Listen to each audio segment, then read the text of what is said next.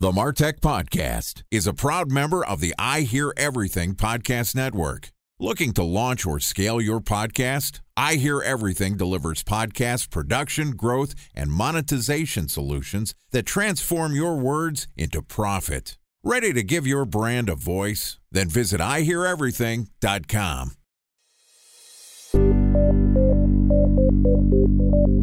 From advertising to software as a service to data.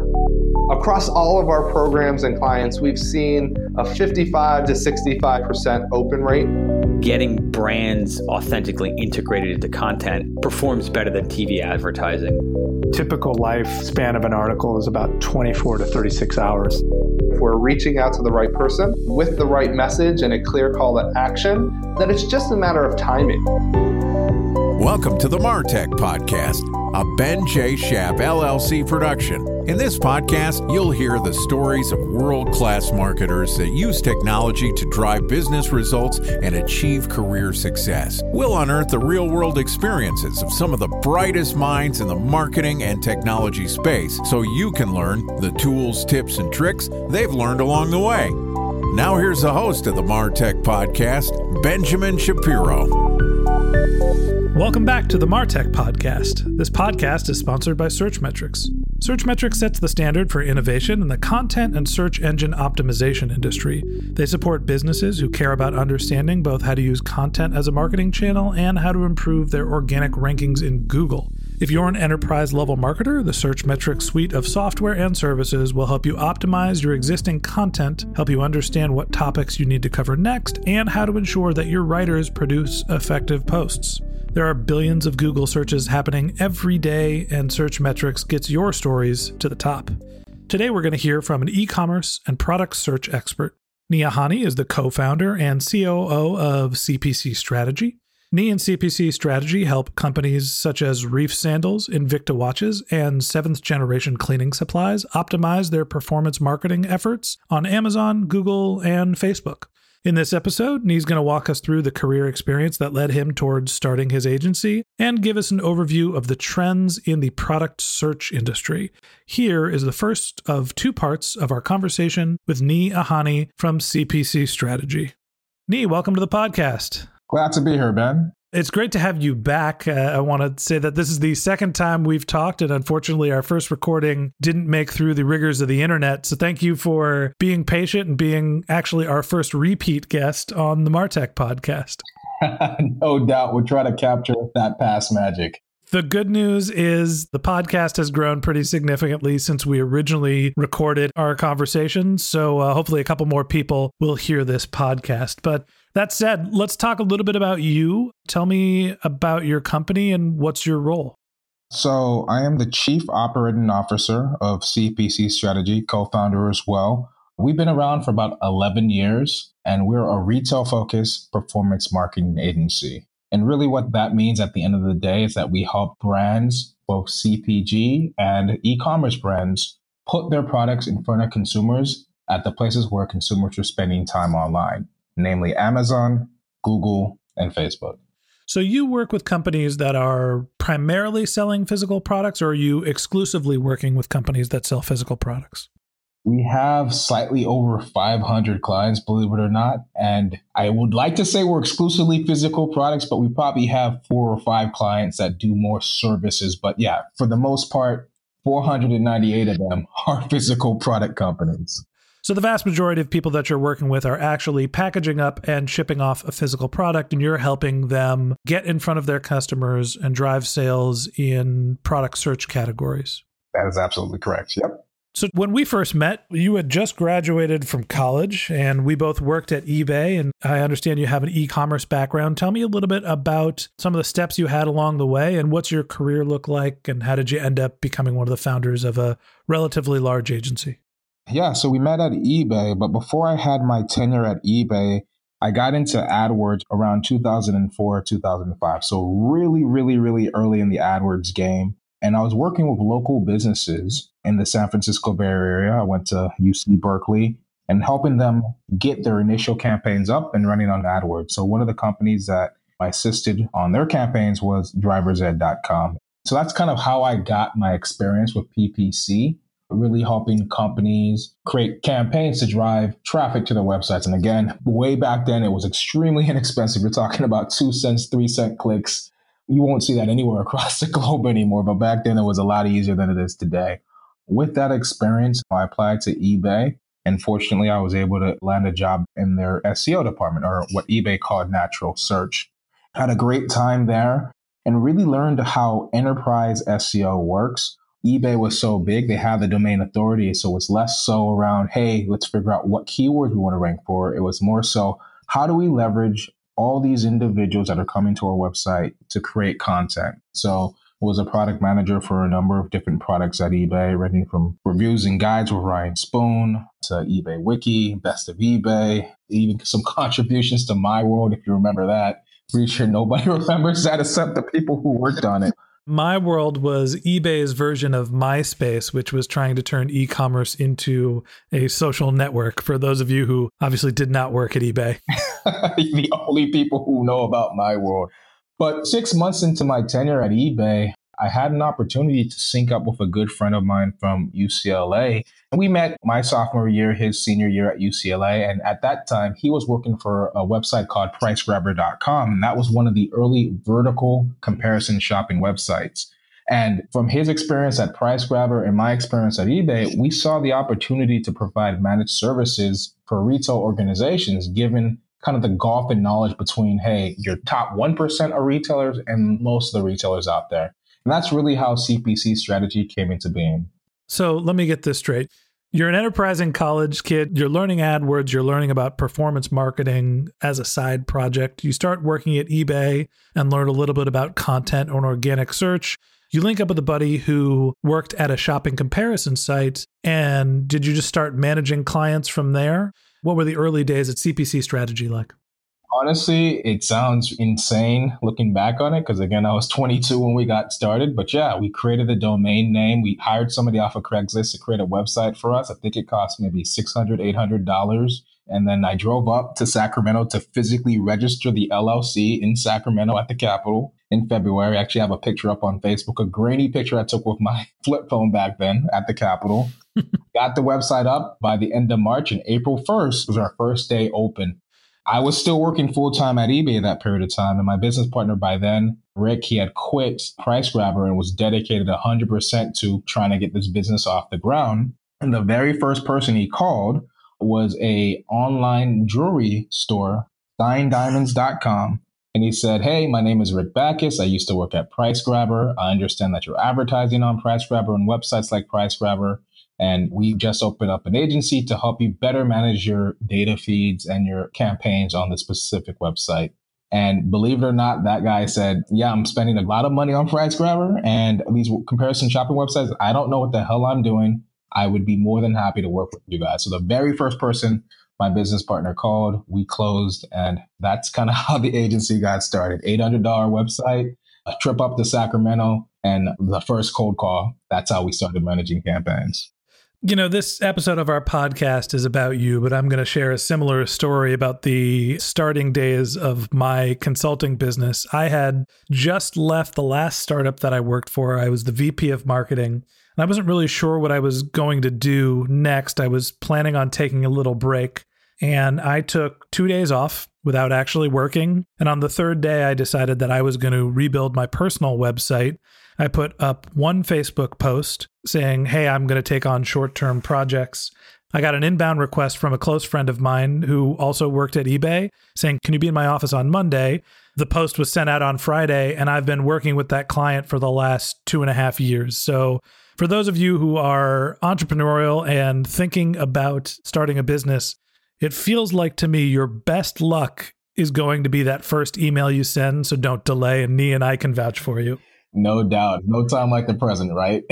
So you've been doing this for how long now? 11 years. So the company came into inception in 2007. First client, April 2007. And you're up to 500 clients, and the office is obviously more than just the two of you. How big is the company now? We are 135 or so employees. 134 of them are based here in San Diego, California, downtown. And then we have one remote employee, Nick Cotter, I'm pretty sure you're listening, in Boston. How did Nick end up being the only remote employee? He must be a very special employee. Or you were tired of him and you couldn't get rid of him. So Nick moved out to San Diego 3 years ago from the East Coast, went to school out east. And he's one of the rare individuals that decided San Diego was in a cool place to settle. So we moved back to Boston. And so we give him a hard time about it, but he's a great guy. If you've been to any of CPC Strategy's webinars, he's typically the man behind the machine. Not to change subjects, but I want to get into the details of what used to be called product comparison and now what is basically just product search. You've been in the game for 11 years. Tell us how it's changed. So when we first got started, the major shopping comparison websites or product comparison websites were pricegrabber.com, nextag.com, shopping.com, which is actually owned by eBay, and Shopzilla. There was a number of other websites like.com, become.com, but it was a very, very fractured market, meaning that if you had products to sell, one, you had to figure out a way to get your inventory into the servers of these various different websites. And then you had to distribute that data feed to 7 to 10 different websites and bid separately for each of them. And that was the fractured environment where CPC Strategy kind of got its start. Over maybe the first 4 years of the company, we saw consolidation in the market as well as the emergence of Google as a major player in driving shopping consideration at the bottom of the funnel when they turned their free shopping program, formerly known as Frugal, into Google Product Search or Google Shopping as it's known today. And that had a dramatic impact on the entire landscape because Google, at least at that point in time, was where most consumers did their searches when they were looking for a physical product. So the business model of the Nextags and the shopping.coms and shopzillas.coms was to buy PPC traffic off of Google to send it to a comparison website. The moment Google entered the market with their own product search engine, it kind of disintermediated those specific websites. And so that was the first dramatic change that we saw in our industry. And fortunately for us, because all of those different channels, they were powered by a data feed, and we built a tech stack to allow us to export data feeds from client websites and distribute them out to various different websites. We were one of the first agencies to really ride that wave of Google entering with gusto into the product search space. So let me make sure I understand. There was essentially consolidation in the market. There was various product comparison sites. Google became an entrant into the market with Frugal, which was renamed Google Shopping. Yeah, they've changed the name so many times. It was Frugal, then it was Google Base, and it was Google Product Search, then it was Google PLAs, and it was Google Shopping, and they're probably going to call it something else. Right. They were partners, so I probably shouldn't say that, but they've renamed that product a lot. Let's just go with Google Shopping for now, and them becoming an entrant in the market, basically with the growth of Google as the dominant search engine, forced consolidation, and they're essentially the only relevant player in search. Time for a 1-minute break to hear from our presenting sponsor, Mutinex. In 1919, John Wanamaker said, "Half the money I spend on advertising is wasted. I just don't know which half." Well, the advertising landscape has changed since then, and instead of reaching your audience on 2 channels, you're probably reaching them on 20. Turns out John didn't know how easy he had it. But that doesn't mean that you should give up on striving towards marketing effectiveness.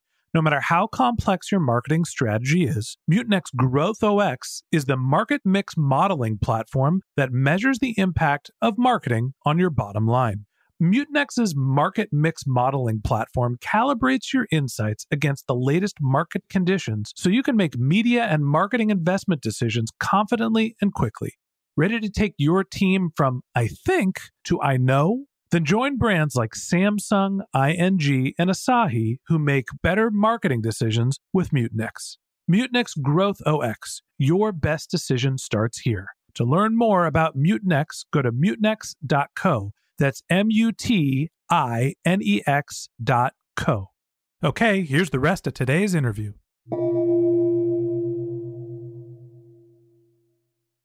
A special thanks to our presenting sponsor, Mutinex. Ready to take your team from I think to I know? Then join brands like Samsung, ING, and Asahi who make better marketing decisions with Mutinex. Mutinex Growth OX, the marketing mix modeling platform that makes measuring ROI fast, easy, and cost-effective. Request a demo at Mutinex.co. That's Mutinex.co. And you mentioned something about a data feed. Can you go into a little bit more detail about what a data feed is? Absolutely. So any website that we go to, whether you're talking about Amazon.com or Macy's.com or Footlocker.com, of course, we see product detail pages where we can look at a product, see the specs, see images and things like that, and add to cart and buy the product.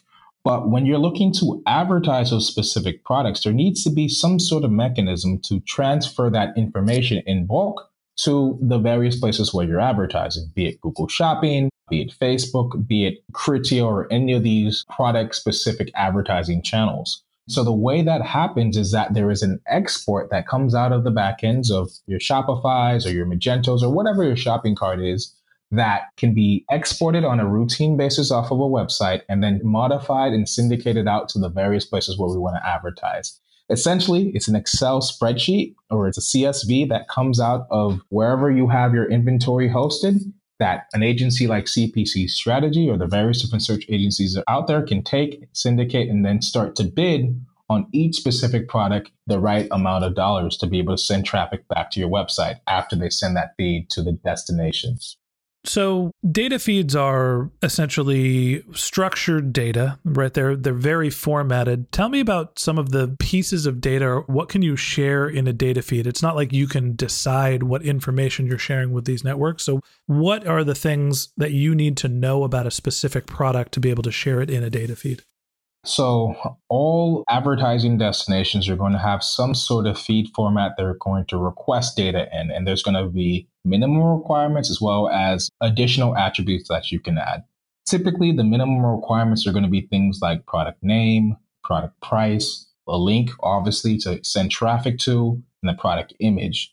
Other attributes that you might find in a data feed are things like the description, things like size, color, variations, weight, size, shipping costs. Any information or any attributes that can be used to describe a product, you can find that information in a data feed.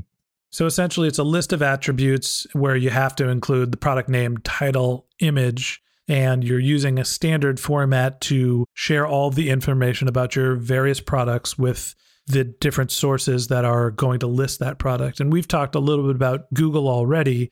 Who are some of the other major players in product search these days? Yeah, so an interesting thing has happened over the last, I would say, 6 years is that whereas Google's absolutely the go-to place when we're looking for information, Amazon has emerged as the destination most US consumers go to when they know they want to buy a product. So we've seen a dramatic shift in the amount of queries that start and end on Amazon as opposed to starting on Google and ending up on a retailer's website.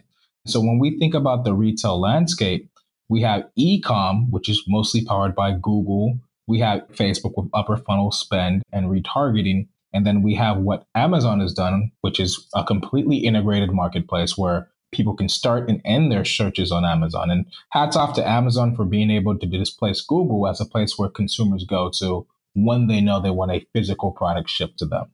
So that's the dramatic change that we've seen over the last 6 years. And as an agency, we've been fortunate enough to ride that wave as well by deploying services around maximizing sales on Amazon. So essentially what I'm hearing is that the vast majority of at least US consumers are going directly to Amazon when they know what they're looking to purchase. People are still using Google for research. How does the Shopify's of the world and other carts, how does that play into the overall shopping landscape? So when Google Shopping emerged as a paid channel, Google was very, very aggressive about increasing the amount of shopping ads you saw for retail searches. What that did is it completely transformed the retail landscape. Because previously, the websites that were winning were websites that had a lot of data around the right keywords to buy. So if I had started a website in 2000, let's say for the sake of conversation, greatshoes.com, I had 10 to 15 years worth of keyword data that told me what keywords were profitable and what keywords were not. When Google created Google Shopping, it took keywords completely away. So when you're a retailer like Footlocker, who may have been late to online, when they were competing with just keywords, it took a lot of data and data science to figure out what keywords worked and what keywords didn't. Google saw that as an unfair advantage or an advantage to retail destinations, which may not be the best consumer experience, and eliminated the need for keywords. And so with Google Shopping, you don't need keywords at all. All you need is your inventory, and Google figures out which search queries are related to your products. What that means is, or what that meant was that Foot Locker, who typically is going to have a lower price because they have scale, can outcompete your typical e-commerce reseller that might have just marked up the price. So that's the transformation we saw between 2012 to 2014. The emergence of Shopify websites, at least from our standpoint as an agency, is really around the rise of digitally native vertical brands. These are companies like Bonobos and Warby Parkers that aren't necessarily buying traffic off of Google, but they're driving traffic through higher consideration through social channels. So they have a brand and a brand promise and a premium offer, which is very attractive. And they can demonstrate that on social media places like Instagram and Facebook to drive traffic, awareness, and consideration. So that funnel is a little bit different because you're less so about trying to get that consumer at the time of comparison. You're more so trying to inspire that consumer to come to your website based on your marketing or your value proposition or how you're really talking to your target consumer. And so the rise of Shopify sites, at least the ones that are successful from our standpoint, really are about driving consideration earlier up in the funnel and then sending that traffic to your website to kind of create a true brand connection as opposed to a commodity shopper that might not really care about the brand and is just looking for the lower price. So if I had to summarize, essentially what I'm hearing is when people are looking to buy and they already have made their decision on what they're going to purchase, they're likely to go directly to Amazon. People that are in the research phase looking for what the best product to buy are likely to go to Google and go through the Google shopping platform, which is now no longer based on what keywords, but really what data you're feeding to Google through your data feed. And then the third vertical in product search right now is the Shopify or the website-driven carts, which are primarily focused on a brand. And the way that those are successful are by reaching people before they are actually in the product search phase. And they're trying to inspire them essentially in an impulse buy scenario where they're reaching them on social networks and trying to drive them to a website to purchase a very specific product. That's exactly it. Well, I think that's a good overview of what the landscape of product search looks like, and that wraps up this episode of the Martech Podcast. Thanks to Ahene for joining us. In part 2 of our interview with Nee, which we'll publish tomorrow, Nee is going to share some best practices in the product search industry and explain how his company evaluates their campaigns. If you can't wait until our next episode and you'd like to learn more about CPC strategy, go to cpcstrategy.com. A special thanks to Searchmetrics for sponsoring this podcast. If you're looking to grow your online presence, go to searchmetrics.com to request your free tour of their platform. If you'd like to read the transcript of this podcast, we've published it on our website, martechpod.com. If you're a subscriber to the Martech Podcast, let me just stop and say thank you. We want you to feel like a member of our community, so if you ever have questions or if you'd like to be a guest on the show, you can reach me directly by going to our website, martechpod.com, or you can reach us on Twitter or LinkedIn. Our handle is Ben J. Shap, LLC. If you're feeling super generous, we'd love for you to leave a review for us in the Apple iTunes Store. And if you haven't subscribed to the Martech Podcast and you want a weekly feed of marketing and technology knowledge in your podcast feed, in addition to part 2 of our episode with Ahene from CPC Strategy, we've got some other great episodes lined up. So click that subscribe button in your podcast feed and we'll be back with you tomorrow. Okay, that's it for today, but until next time, my advice is to just focus on keeping your customers happy.